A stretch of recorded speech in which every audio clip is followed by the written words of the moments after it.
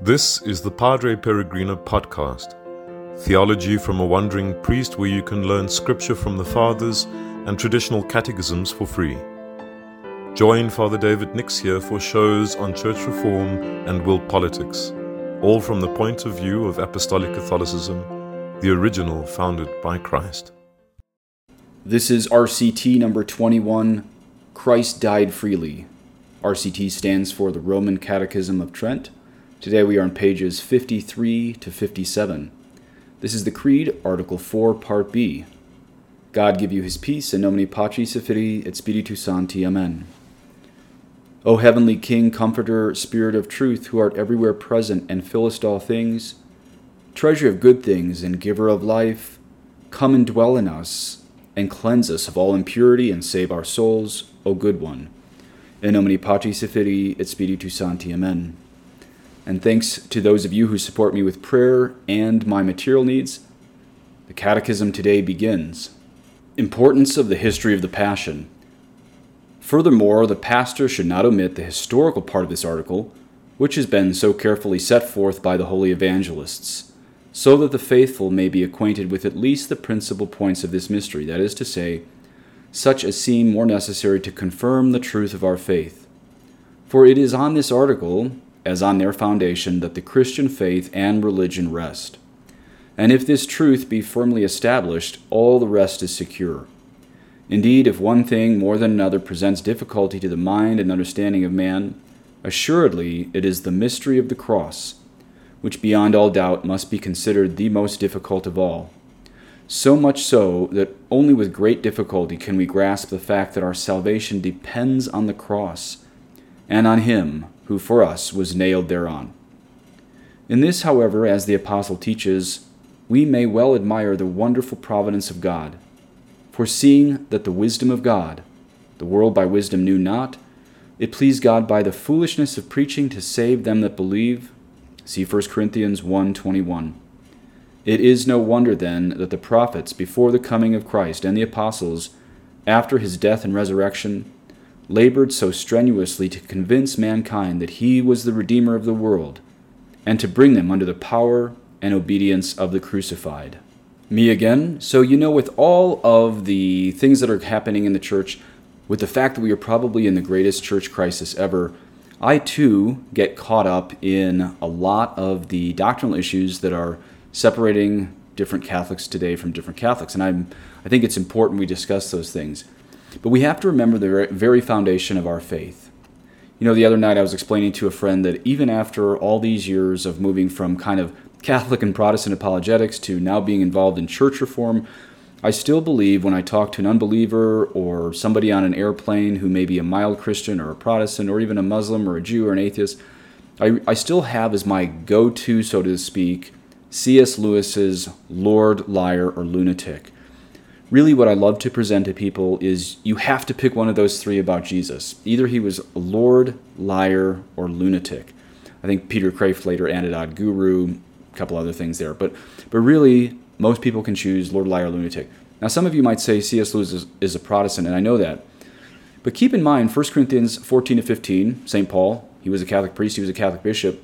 In the Douay Rhymes reads this, "And if Christ be not risen again, then is our preaching in vain, and your faith is also vain. Yea, and we are found false witnesses of God, because we have given testimony against God, that he hath raised up Christ, whom he hath not raised up, if the dead not rise again." So what St. Paul is saying right there is the whole shebang of our faith is false if Jesus is not risen from the dead. But if he is risen from the dead, if Jesus is truly both crucified and risen, then he's truly Lord of all. You know that old phrase, either he's not Lord at all or he's Lord of all. That is truly true historically, because our Catholic faith is a historical religion. We in the West might take it for granted that we have a historical religion, but not all world religions are historical. For example, Buddhism teaches that to get rid of suffering, you get rid of desire, and to get rid of desire, you get rid of attachments in life. That's really about it as the point of Buddhism. Now, a true Buddhist listening to this podcast, not like a fake Boulder Buddhist, but a true Buddhist listening to this podcast would say, that's your mistake. You look for a point or a goal, we do not. Well, we're agreed on that. But as a Catholic, as a Christian who knows Jesus truly rose and truly died and truly rose from the dead, if your goal is more than that of Buddhism, namely getting extinguished as a drop of water falling into ocean, that's nirvana, if truth actually matters, if heaven and hell actually matter, then everything comes down to if Jesus rose from the dead. And if he rose, I should say, since I know, as sure as the nose on my face, that Jesus rose from the dead, since Jesus rose, he has accurately conveyed one faith to the apostles, which has to be Catholicism. Why? Because that's the only one that goes back 2,000 years. Now, of course, the Eastern Orthodox would claim that too, but that's a debate for another day.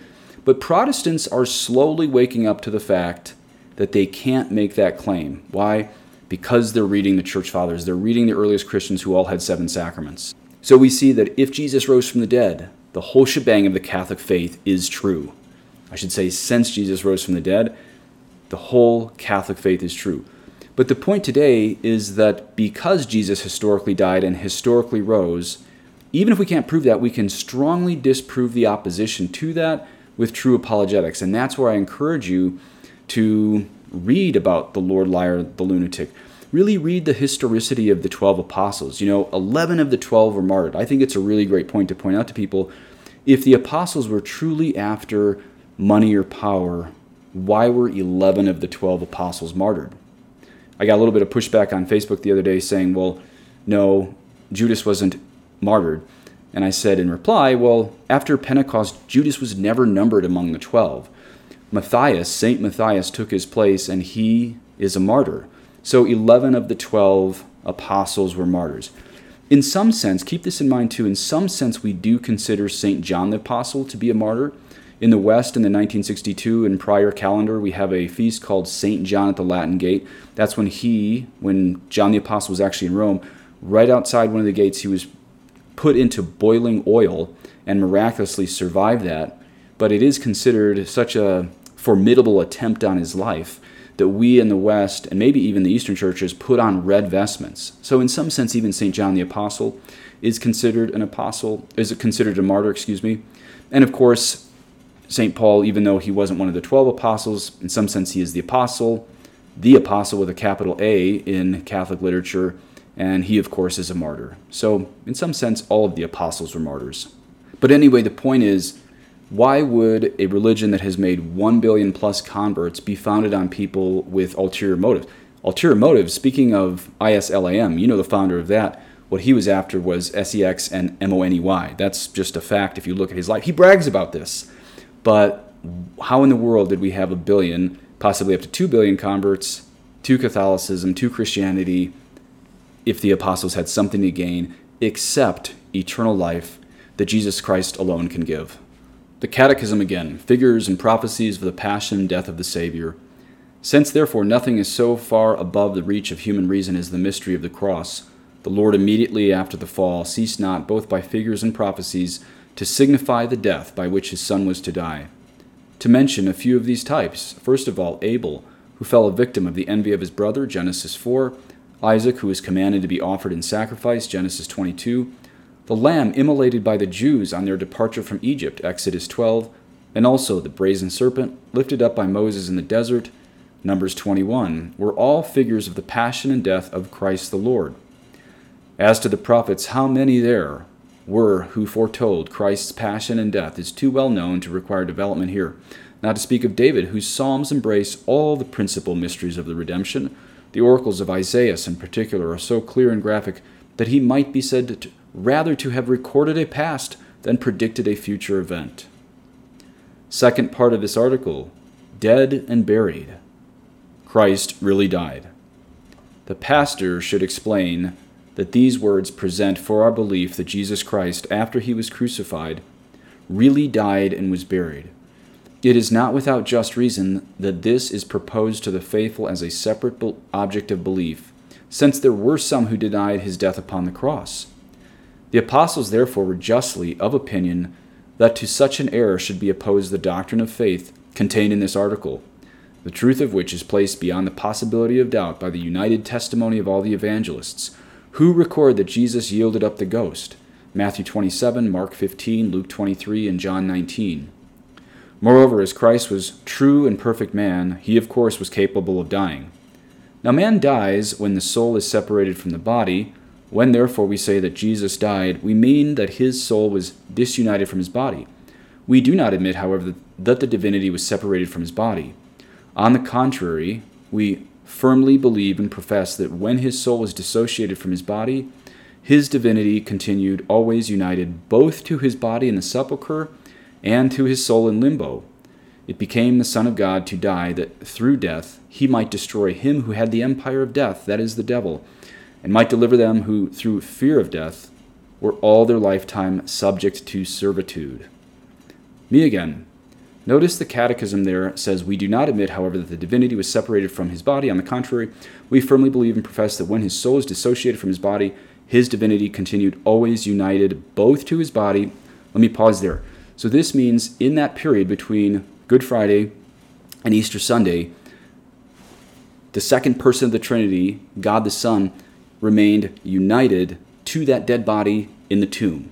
The divinity remained united to the dead body.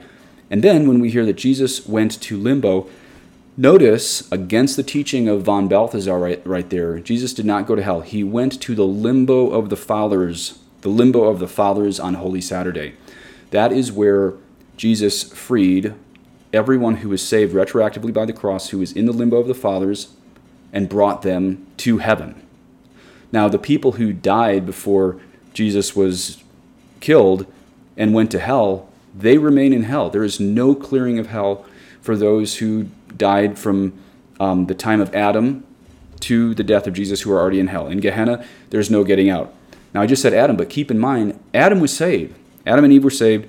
They are even in the Western calendar, in the Roman martyrology, and it is said that on Holy Saturday, the first people freed from the limbo of the fathers was Adam and Eve. But also keep in mind that they were great penitents, and they did hundreds of years of penance on earth for really unleashing original sin upon us all. But Adam and Eve are saved. They were brought from the limbo of the fathers to paradise by Jesus on Holy Saturday. The Catechism again, Christ died freely. It was the peculiar privilege of Christ the Lord to have died when he himself decreed to die, and to have died not so much by external violence as by internal assent. Not only his death, but also its time and place were ordained by him. For thus Isaiah wrote, he was offered because it was his own will, Isaiah 53:7. The Lord before his passion declared the same of himself, I lay down my life that I may take it again. No man taketh it away from me, but I lay it down of myself, and I have power to lay it down, and I have power to take it up again. John chapter 10. As to the time and place of his death, he said, when Herod insidiously sought his life, Go and tell that fox, Behold, I cast out devils and do cures today and tomorrow, and the third day I am consummated. Nevertheless, I must walk today and tomorrow and the day following, because it cannot be said that a prophet perish out of Jerusalem. Luke 13. He therefore offered himself not involuntarily or by compulsion, but of his own free will. Going to meet his enemies, he said, I am he, John 18:5, and all the punishments which injustice and cruelty inflicted on him, he endured voluntarily. Me again. Notice the first sentence there says, it was the peculiar privilege of Christ the Lord to have died when he himself decreed to die, and to have died not so much by external violence as by internal assent. That is not saying right there that Jesus didn't feel all the pain. It's not even denying the fact that it was tremendous external violence that killed him. All it's saying is that even the extreme violence used against Christ in the Passion fell under the sovereignty of God. And because Jesus is God, it was his permissive will. And so even though the executioners went far beyond what probably even the Apostle John expected to see in cruelty, everything was still permitted by God the Son. That is the eternal Word. That is Jesus. The Catechism continues. The thought of Christ's death should excite our love and gratitude.